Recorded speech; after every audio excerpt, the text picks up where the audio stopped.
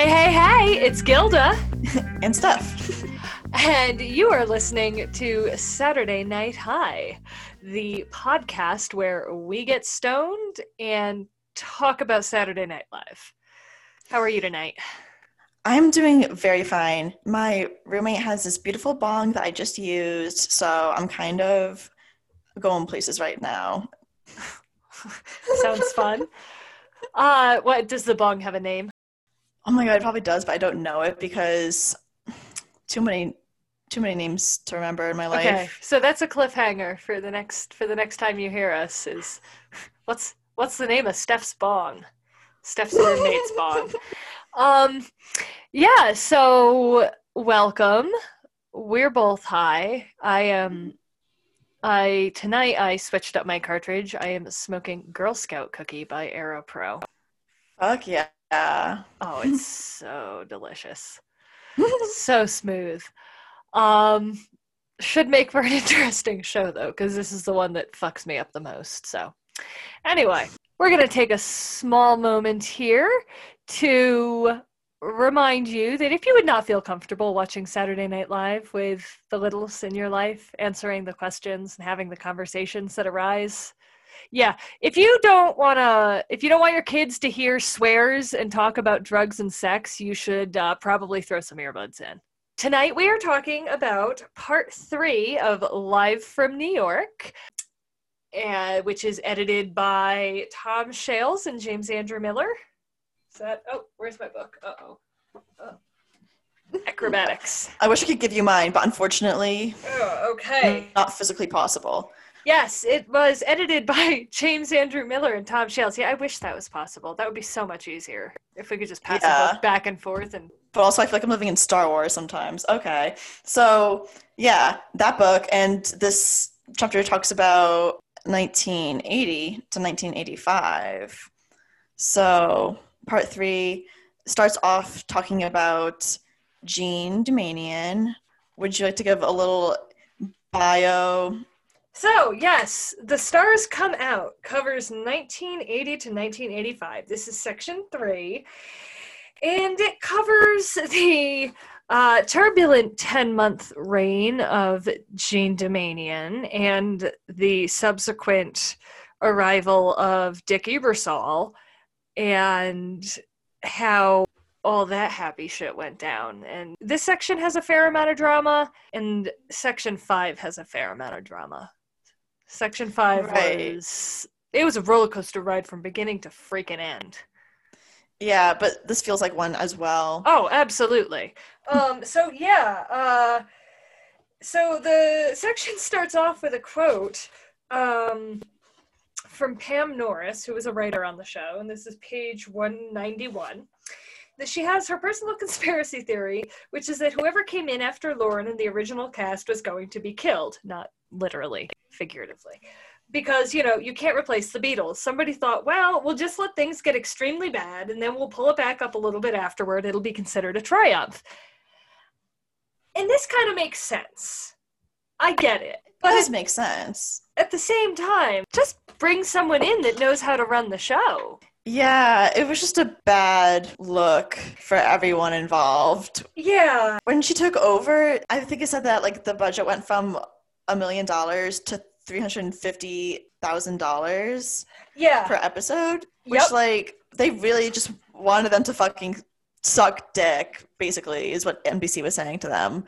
They were expected to do the same show on a third of the budget, and that's not possible.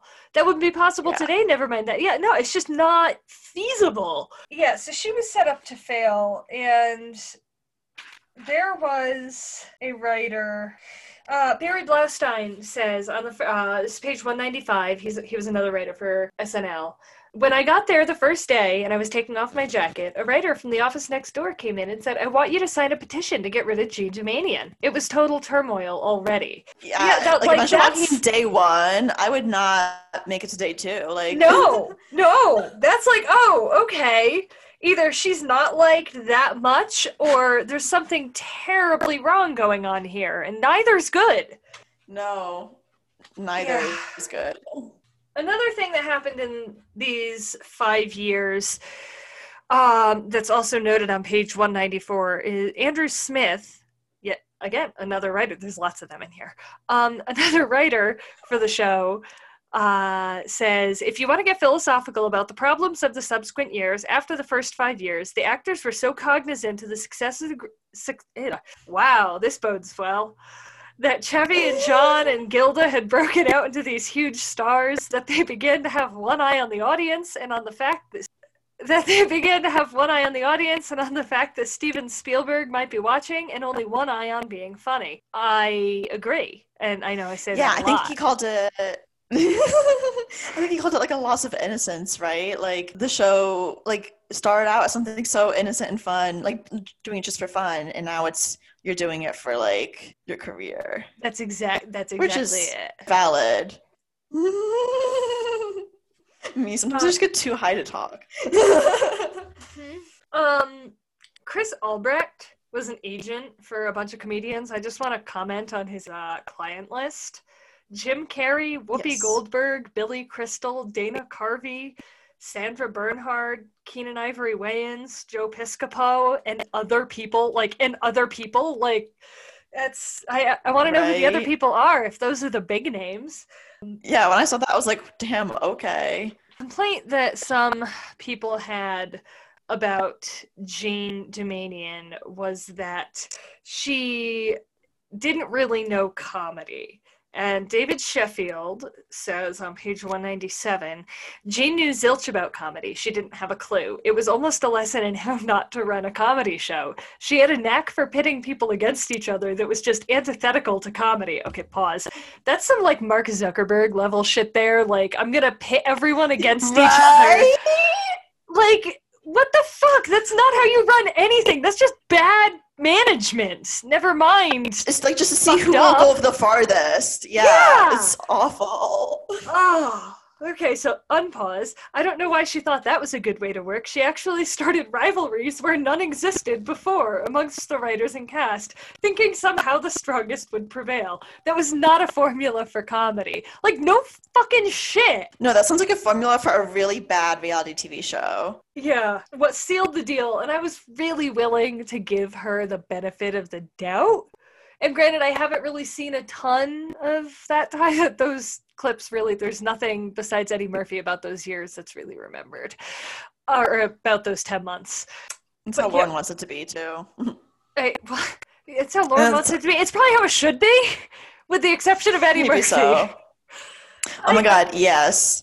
Well, and another thing that, with the exception of Eddie Murphy, another thing that really struck me when I was reading this section was I had never heard of any of the people that she hired or were hired during that span of time. Like, not one. And yeah, I don't know Eddie Murphy. That's just because of Eddie Murphy as a person, though, you know? That's why he's fucking skyrocketed.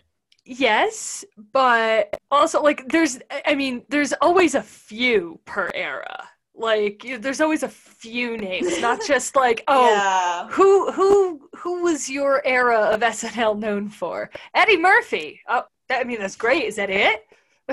Good on you, but yeah. And what really sealed the deal for me was Harry Shearer, cast member, saying. He went to Jean and said, I know you're not a fan of Lauren's, and you know that I'm not a fan of Lauren's, so you're not going to have a loyalist sitting around saying Lauren wouldn't have done it this way. I told her, I'm willing to come work on your show. I think you really need to get some people around us, if you want me to come, who've got some experience, because you're not going to have the slack that Lauren had at the beginning. You're going to have to hit the ground running. I suggested Christopher Guest and a couple of others as people who should come in, and she said, I'm not really sure I want people who know what they're doing. And at that point, I knew I wasn't coming back. That was so fucking weird. Like, any job that you're hiring for, you sit down, okay, who do I want? Someone that doesn't know what the fuck's going on. That person's at the top of the list. No, that's fucked up, bro. Like, she just wants a bunch of people who will do whatever she fucking tells them to, because... But yeah, she wanted a bunch of yes men. Right. Also, her calling Woody Allen was... I didn't like that. Yeah, I was like, oh, of all fucking people, Right. okay. Like gross. Ew. Yeah. And so no. No. We are. Nasty as fuck. Yeah. No. I didn't like that. Jean Domanian, she was kind of damned if she did and damned if she didn't. She's quoted on page 198 as saying, "Even the censors became very, very tough on me. I couldn't say something like rolling off a log. They thought there was an innuendo there." Then you think about what we got away with from 75 to 80. I mean, we were saying things like golden shower, and they didn't do anything about it. But the censors became really so tough on us. It was incredible. A lot to unpack. Yeah, quite a bit. Do you want to start unpacking? That's just Should we just leave it at fucked up that? for her. Yeah. That's really all you gotta know. Like it's such a double standard, and don't get me wrong. I mean, I don't think had she not been dealing with incredible sexism and bias against her from day one, I don't know that she still would have run a good comedy show, but I think right. she might have been given, a bit more yeah, I don't know. I guess at this time they were having meetings at NBC trying to, raise the ratings, and Barry Blaustein says, one executive from the network called me and Dave into his office and said, "I want to show you something."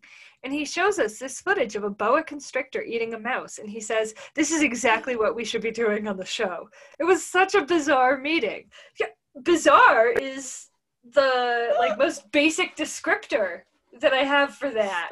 Yeah, imagine waking up in the morning and being like, this is what I'm going to choose to do today in a meeting. No, I can't, because I know that I would immediately be terminated if I tried that. A, that's fucked up. B, we're not going to put it on live television. Do you want to introduce Eddie fucking Murphy? Let's see, where do I start? I mean, Eddie Murphy, he talked about, the thing that I remember the most, honestly, is just the fact that he would call and just fucking be like, "I have a bunch of fucking siblings, please hire me." He wouldn't say fucking, he would actually be probably really professional about it. I don't know. I wasn't at the other end of that phone call, but yeah, I just think that's adorable that he really went for it and did fucking amazing.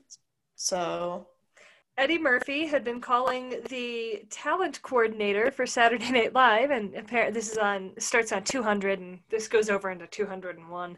He says Gene had cast an actor named Robert Townsend to be, quote unquote, the black guy on the show. And then this guy, Eddie Murphy, started calling me. It sounded like from a payphone. And I told him, "I'm sorry, we're not auditioning anymore." He called again the next day, and he would go into this whole thing about how he had 18 brothers and sisters and they were counting on him. And he would call every day for about a week. And I finally decided I could use him as an extra. The point of that, Jean Domanian really didn't want to hire him. This guy, Neil Levy, he pushed for it, and quote, "The point of it is that she didn't want him, and now she's been claiming she discovered him for years." Now Ebersol, I heard, is claiming he discovered him, and Ebersol wasn't even on the show when Eddie came. But Ebersol used to take credit for all the not ready for primetime players, so that doesn't surprise me. Yeah, it doesn't surprise me either, but no, still. But I love all of the bitchiness back and forth between the takes in this book. And I love it when it's like, they heard the quote that was just above them. They're like, no. Oh my God, no. Yeah. Let me tell you what really happened. And it's like, okay, I'm glad we're getting both sides of the story so we can figure out where in the middle, what actually probably happened. Yeah, who was valid. NBC was trying to steal Eddie Murphy right out from under Jean Domanian and Saturday Night Live. I think his career trajectory would have been so different had he done that, though. Oh, absolutely. And I think he made the right move getting big on Saturday Night Live and then jumping ship. Because I think if he had started on a sitcom, people wouldn't have gotten to know. It's like they don't know the actor as well. No, it would have been tame. It would have been like watered down Eddie Murphy. And he was 18 when he was hired, and they finally said okay. And then I found out from Eddie that a network vice president was trying to tell him to leave the show and that he'd get a sitcom on NBC, but Eddie wouldn't do it. And that's from Jean Domanian. Yeah, I think that's a real shitty move on NBC's part. It just shows that they were trying to tank the show. They Yeah. knew she had something good, and they were like, come here, we'll give you something. Whoa. So That is proof. Holy shit. So, yeah, the Jean Doumanian era came to an end in February of 1981.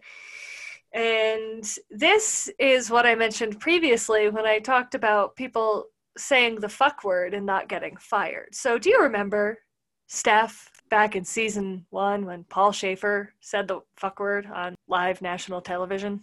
I don't remember because I was not there. Okay, you little smartass. Okay. Do you remember in a previous episode where we talked about Paul Schaefer being the first person to swear on Saturday Night Live? Oh, yes. I was confused about the question. I don't know why I was confused, but hey. Because you're high, honey. Because you're high. Yeah. So, yeah. Jean's fate was sealed on a night in late February of 1981. Charlie Rocket was playing the victim of a shooting in a show-length spoof of the then-popular primetime soap opera Dallas and its famous Who Shot JR cliffhanger. Mere minutes before the 1 a.m. closing time, Rocket, in a wheelchair, ostensibly because of injuries suffered in the assassination attempt, complained about having been shot and said, "For all those watching at home and in the studio to hear, I'd like to know who the fuck did it." And then Fred Silverman, the NBC president, says, Doumanian got out of control. I think the thing that really did it was that there was a kid on the show by the name of Charlie Rocket, and one night he did the unpardonable. He said the fuck word on live television, and it went out to the whole network. And that was it. I said, who needs this aggravation? I think we'd made the decision even before then that we had to get rid of her. This woman was a train wreck, and the shows were just not watchable. Okay. Few things here. So, she got fired because Charlie Rocket said fuck. No one lost their jobs when Paul Schaefer said fuck. Right. And then you have Fred Silverman, the president of NBC, saying that she got out of control and what did it was Charlie Rocket saying the fuck word, but that they'd already decided by then to get rid of her, and this was just the excuse. And it's like, you said the quiet part loud, buddy. Yeah, we'll blame it on this one incident. That was kind of crazy. I mean, right, and I'm not saying that he was right to do that, especially if you know you're not supposed to. Like, Paul Schaefer, it was an accident. This seems like it might have been planned. Like, planned in what way, though? Like, planned, literally, yeah. Like, Charlie Rocket wanted to, like, get the headlines on Sunday that he said fuck on Saturday Night Live or something. I don't know. I mean, quote you from earlier, yeah. I wasn't there. So, Jean Doumanian, she's out. Quote on page 204, in his desperation, Brandon Tartikoff turned to old pal and fellow Yalie Dick Ebersol, a man who had never produced a comedy show or professionally written a sketch in his life. So this also sounds like it's going to get off to a great start. He did make some interesting choices. He did. Is what I will say. But that sounds about right. Rich white guys from Yale giving each other jobs. Like, That's to be expected in this country. Yeah, no, it's like, oh, like, I'm like, really? That's how you got your job? But I'm also not surprised in the least that it's like, oh, I knew you and drank with you when I was 18 to 22. Yeah, sure, you can run the most popular late night comedy show in the world. It's fine. Come on in. Literally. I don't understand. Neighbors are gonna really start to wonder what the fuck is going on in here. She's really worked up about Saturday Night Live. I don't get it. Oh my god. I actually woke up because there were people on my roof this morning talking. I was like, what the hell? No. Get off the roof. Also, what time was it? Yeah. It was like 5:30, I think. Okay, I don't know. I mean, I was going to get up pretty soon anyway. No, I was going to say it's too early to be on the roof, but you really shouldn't be on the roof anyway. But no, go back to bed. Don't be on the roof. Right? The thing that they were talking about was just some, like, white dude nonsense. So I was aggravated. When you said there were people on the roof, I was picturing white men, so, you know. Michael O'Donoghue had an interesting thing where he came in and spray painted danger on the wall and was like, this is what the show lacks. I don't know if that's what he sounded like. That's what I'm picturing. He's right. Like, when the show is dangerous and pushing boundaries, that's when it's at its best. But also the story about him spray painting danger on the wall and the spray can stopping halfway through the word, so it just said Dan. But he had the vision, that Michael O'Donoghue had the vision of taking the show down. He wanted to destroy the show. His motto was Viking Death Ship. Let's all go down in the Viking Death Ship. And Tim Kazurinsky said that. And he then follows it up with, I grew up in the slums, starving. And I'm thinking, can we keep it afloat until I can buy a condo? And I related to that. That was really funny. Yeah, in this section of the book, you do see the term death ship quite a few times. Because, I don't know what it was that he was trying to do exactly. And, also at the same time, the network itself wanted things to be a little bit more conservative. But I guess that has an impact on your comedy. Yeah, I don't see what good tanking the show would do. That just puts a bunch of people out of work and no one is happy. Something I thought was really funny and quite cute was Grant Tinker, former NBC chairman, saying, I never visited their offices on the 17th floor. Never went up there once. I didn't want to go up there and fight my way through all that marijuana smoke, which I've been led to believe was quite thick. It's yeah, that's great. Sounds fun. It sounds like a lot of fun. My apartment at times. Michael O'Donoghue had his final quote when he got fired. This is according to Robin Schlein. When Michael O'Donoghue got fired, he left this amazing note. I was fired by Dick Ebersol. I did not leave the show, and if he should claim otherwise, he is, to steal a phrase from Louisa May Alcott, a lying cunt. It's very Michael. He posted it on the wall. Okay. That was funny as fuck. That's some Taylor Swift, I didn't have it in myself to go with Grace level shit. Yeah. Holy shit. They all made copies and took it off the wall, Xeroxed it, knowing that it would be ripped down, but apparently the copies of the note survived. I love that so much. I also just love the idea of being holy shit, we gotta Xerox this. Right? He was fired, and then, unfortunately, he had a massive, massive aneurysm shortly after being fired from the show. The wake sounded like a shit show. There was food, there was drink, and then Bob Tischler says, you have to realize that a lot of people who were once friends or who once worked together and who had lots of issues between them were suddenly in a room together. When anybody dies, everybody gets pulled together, whether they like it or not. At Michael's wake, there were a lot of egos flying, and a lot of people needed to be the center of attention. Jane Curtin had a cool quote. The fact that we were all here, our lives forever intertwined, and you had these love-hate relationships with people. Things got said that were just so incredibly perfect and mean and funny and honest. Some people laughed, some people gasped. It was pretty cool. Jane Curtin's attitude about that kind of thing. About life. She seems to have a really good outlook. Yeah. So Dick Ebersol was now in charge, and he was good with money and production and bad at comedy. And this information is located from page 219 to 226-ish. But Dick Ebersol, according to Dave Sheffield, ran defense between us and the network. He kept the wolves away while we did the show, and this is good executive strategy. So he kind of kept the show alive in a way that he was able to let the writers and comedians do what they wanted and do what they needed to do while keeping the network say, hey, you know what? It's successful. Let them do it. And that's a really good running defense. It is. It's a good strategy. I'm high. But again, he's a producer, not a comedian. And on page 221, Tim Kazurinsky says, somebody pointed out to me that at read-throughs that Ebersol didn't really know what was funny. He would look over to Davy Wilson, the director, for some sort of indication. And of course, Davy had done the show for so long that he was very tired. He only cared if it was easy to shoot. If it was difficult, he would just move his head from side to side and Ebersol would kill it. So he took a lot of lead from Davy. It's nice to know that the set director was running the show. Yeah, right? Like, I can't imagine, like, being a writer and knowing that the person who is watching this doesn't even give a shit. Like, not even that he doesn't give a shit, but he doesn't even know how to. Like, no.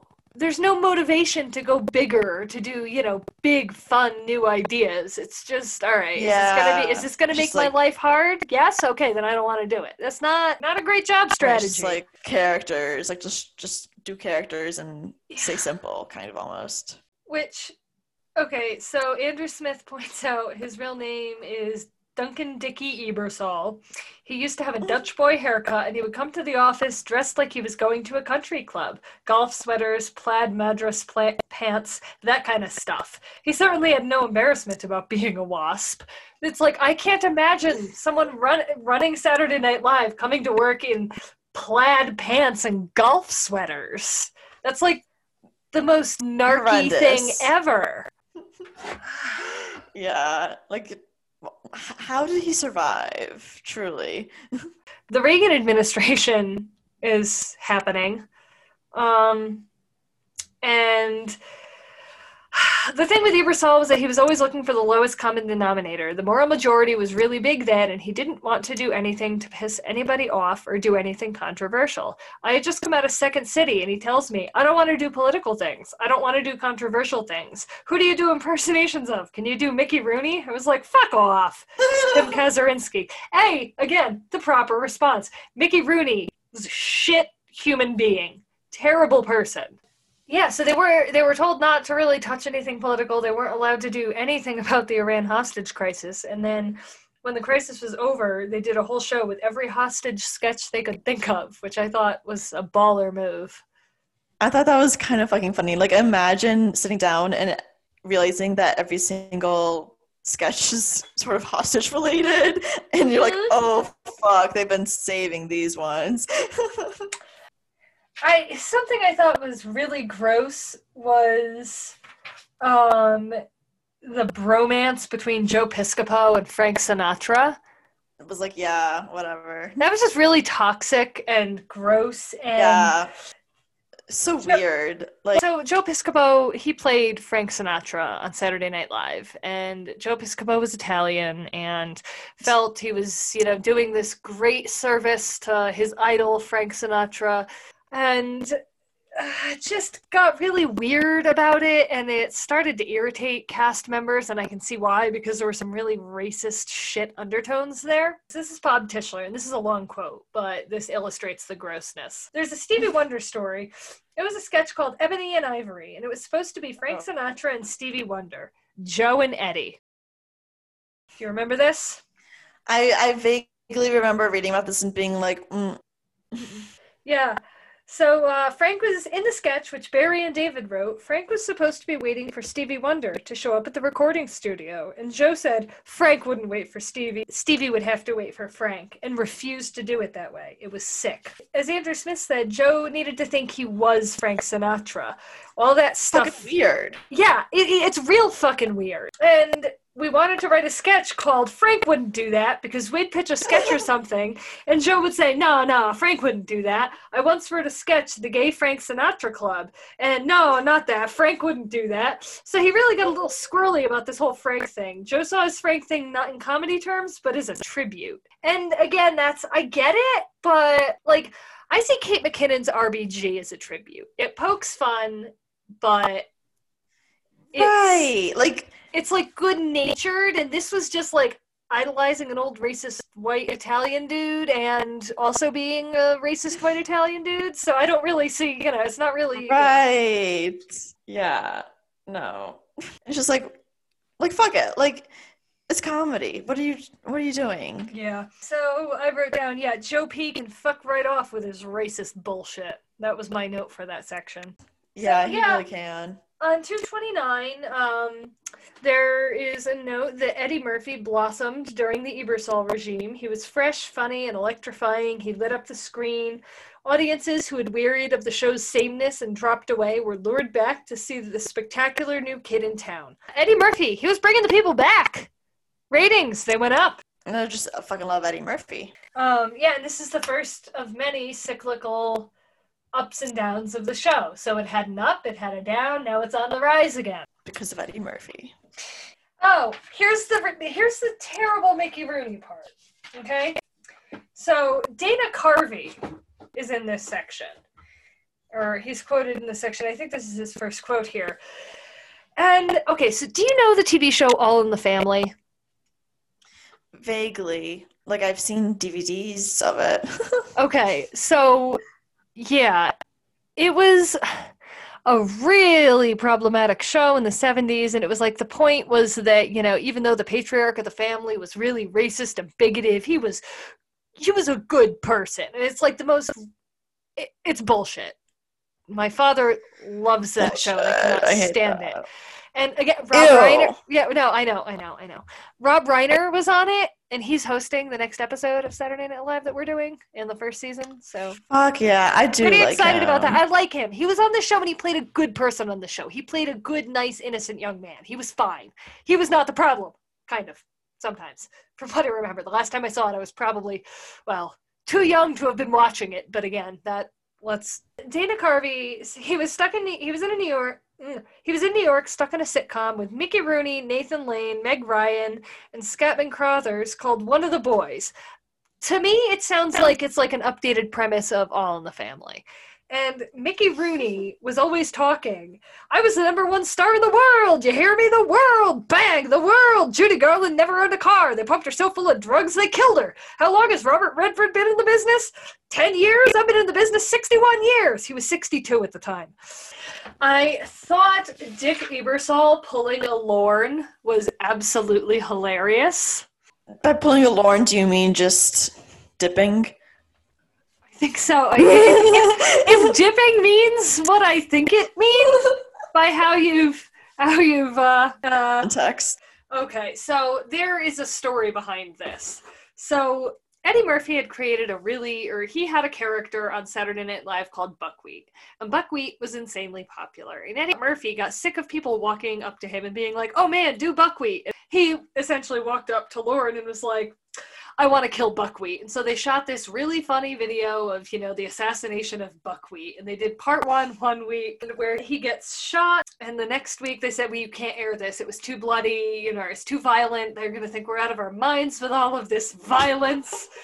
And I had said, Dick Ebersol says, oh, come on, we're on the night before, we're finishing off a comedic premise, and you're telling me I can't air it? And I had sworn I was never going to do something like this, but I told him, in 45 minutes, I'm going to hold a press conference announcing I'm not doing the show anymore. I'd never done that. That was always Lorne's trip, threatening to quit. He said, I'm leaving, and I'm going to make abundantly clear the height of insanity that went behind this bullshit decision. And I said, see ya, with a smile on my face, and I left. The censor called Grant Tinker, who I believe was the head of NBC at this point, and Grant laughed in his face when he heard the story. Corey called me and said, never mind, you can air it. So, but yeah, him dipping, him pacing, I was like, oh my god, that's so cute. He pulled a Lord. Yeah, Eddie Murphy got death threats. But yeah, he was talking about, oh my god, I do remember how, like, he was talking about he would have trouble with, like, the LAPD and how he had been, like he couldn't, well, this is going in a de-escalating level of, like, he couldn't get a cab, which is, like, inconvenient, racist but inconvenient, but then, like, the LAPD, like, throwing him against a car, like, that's a little bit more than an inconvenience, I would say. Like, yeah, no, that's definitely more than an inconvenience. It's fucked up, it's racist. And that was after he left Saturday Night Live that happened. I mean, that was when he was Eddie fucking Murphy. That's not, and not that makes it any better. Right. I'm not saying that makes it any better or any worse. Like, nobody should be thrown up against a car because of the color of their skin. Nobody should be thrown up against a car regardless, no matter what they did. There are better ways to handle things. But the fact that was his reality, and that is the reality of so many Americans. But yeah, it's fucked. And so some time passes. I don't know how much time because, well, I was high when I was reading and it happened over a number of days. So John Belushi, unfortunately, he dies. This really hit the cast hard. It really sobered the cast up because until that point, it was a party lifestyle. And then they were like, wait, shit, we're kind of all doing the same thing. He was doing it to excess, but we're all partying and he died. So maybe we need to dial it back. Of like, oh, like what I'm doing right now might not be the best for me in the future. Right. It's a wake-up call. Yeah. Garrett Morris, the way that he found out John Belushi died, this is on page 249, the way he found out he died was an LA Times lady got my number and had the nerve to call me and tell me he was dead and then try to elicit a response. And so he said no, and of course I hung up because I didn't want to have AT&T sue me for using words like, well, motherfucker's not a 4-letter word, it's a 12-letter word, but I was going to call her a motherfucker at least 12 times. Which would be totally valid. It would be totally valid, totally warranted. So Acting that was like a motherfucker. Fucked up. And at this point, Saturday Night Live needed an all-star cast. They needed to bring in viewers. They were struggle busing. And they hire Billy Crystal and Martin Short. And Michael McKean was on the list for this. He was Lenny or Squiggy in Laverne and Shirley. I don't know if you're familiar with that show, but he also played Chuck on Better Call Saul. I don't know if you watched that. I don't watch Better Call Saul, but I do. Okay, so yeah, that's him.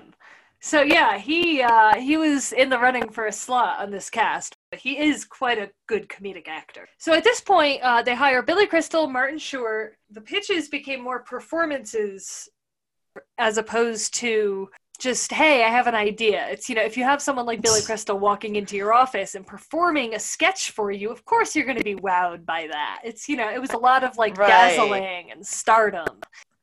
I just want to say that the main way that I know Martin Short is because for a very long time he was the host of the attraction in the Canadian Pavilion at Epcot. He like hosts it because he's Canadian, and it's cute. So that's how I knew him. I was like, oh, the Canadian Pavilion guy. Yeah, I remember him being in movies and things that my parents watched when I was little. So like that was my introduction was his older comedy, which again, I probably shouldn't have been watching it at the age I was, but I was, my parents were like, yeah, she's precocious, she's fine. Okay. Yeah, my dad would say, he'd be like, oh, I love all this stuff that he's in. And I'd be like, I don't care, Dad. Yeah, no, and the thing is that I loved it because it's like what I watched with them. So I just grew up watching adult TV shows and adult comedy stuff. Larry David, I felt bad for him. Oh, yeah. But he goes on to... that's in my notes, is I have poor Larry David, ... But he did just fine. It's not like he wasn't successful. Yeah. No, Bob Tischler says some people are just not meant to write for Saturday Night Live. Larry was one of them. And I get that. His style of writing is just not meant for the show. His style of writing is Seinfeld. Like, yes. That's what works for him. And it works really well. Yeah, and Curb. I love Curb, but it's... Oh my God, I'm obsessed. It's not SNL. It's very, very, very different. In 1984, Reagan was president. There was no political stuff. Brad Hall says, you look back, it's kind of bizarre. During an entire political election, there's almost no political humor, nothing. And... that would be frustrating if you're on a show that is known for its commentary and satire to be restricted, to be told you can't do that. And then if you're a viewer of the show, that's what you're tuning in for. To not see it, you're going to be disappointed. I would be so disappointed if, like, on Saturday, they just don't address the election. I'd be like, wait a minute. Right? I would be... Yeah, my jaw would drop. There's just no fucking way. They just released the promo with Jim Carrey as Joe. True. Like, literally just now they did. Yeah. Jerry Lewis had a quote that I was like, what the fuck? But yeah, Margaret Oberman says, Jerry Lewis hosted the show when I was there. He told me some outrageously foul story about how he'd just done Hellzapoppin' with Lynn Redgrave, and someone asked him what he thought of Lynn Redgrave, and he said, "I'd like to take my cock out and piss all over her." It was insane. Like, that is insane. why do you think that's okay to say? Anyway, like, if you want to think it, that's disgusting, but okay, sure. Like, you do you, man. Saying it out loud is another thing, and then saying it in the presence of others when you're asked a question? That's a... No, sir. No, thank you. The John Madden, so John Madden, the NFL coach and then announcer, hosted, and he was a practical joker. But Dick Ebersol says the closest he ever got to having a heart attack was with John Madden. Right before a show, with John Madden, it was really about the closest I ever came to having a heart attack before I had a real one in February of '96. So we were in a break, and John was up on home base to the second monologue when he said in a booming voice, "Ebersol, Ebersol," and I'm under the bleachers in approximately the same area that Lauren works at today. I stuck my head around the corner so he could see me. He said, "Come here a minute." I came about halfway to the stage area with a full house, whatever it is, 300 plus for dress. And he said, "I just want to tell you now, I'm going to finish this dress rehearsal, and then I'm going to leave. I'm not happy with how things have been going, and I'm enough of a trooper to finish it for this audience, but I'm out of here. This is just the pits." And I'm standing there, and I'm dying. And he lets out about 2 or 3 seconds go, and then he gets the biggest smile on his face in the world. And he said, "You know I'm a practical joker, don't you?" The place went nuts. But in the meantime, I just about had a heart attack. That would be insane if he meant that seriously, but the fact that he came up with that and he said he did it, whoa. That's guts. Are you familiar with the TV show Taxi? Heard of it. So yeah, it was a show it was basically the Parks and Rec of the 70s. It was about a bunch of people that worked in a taxi dispatch station.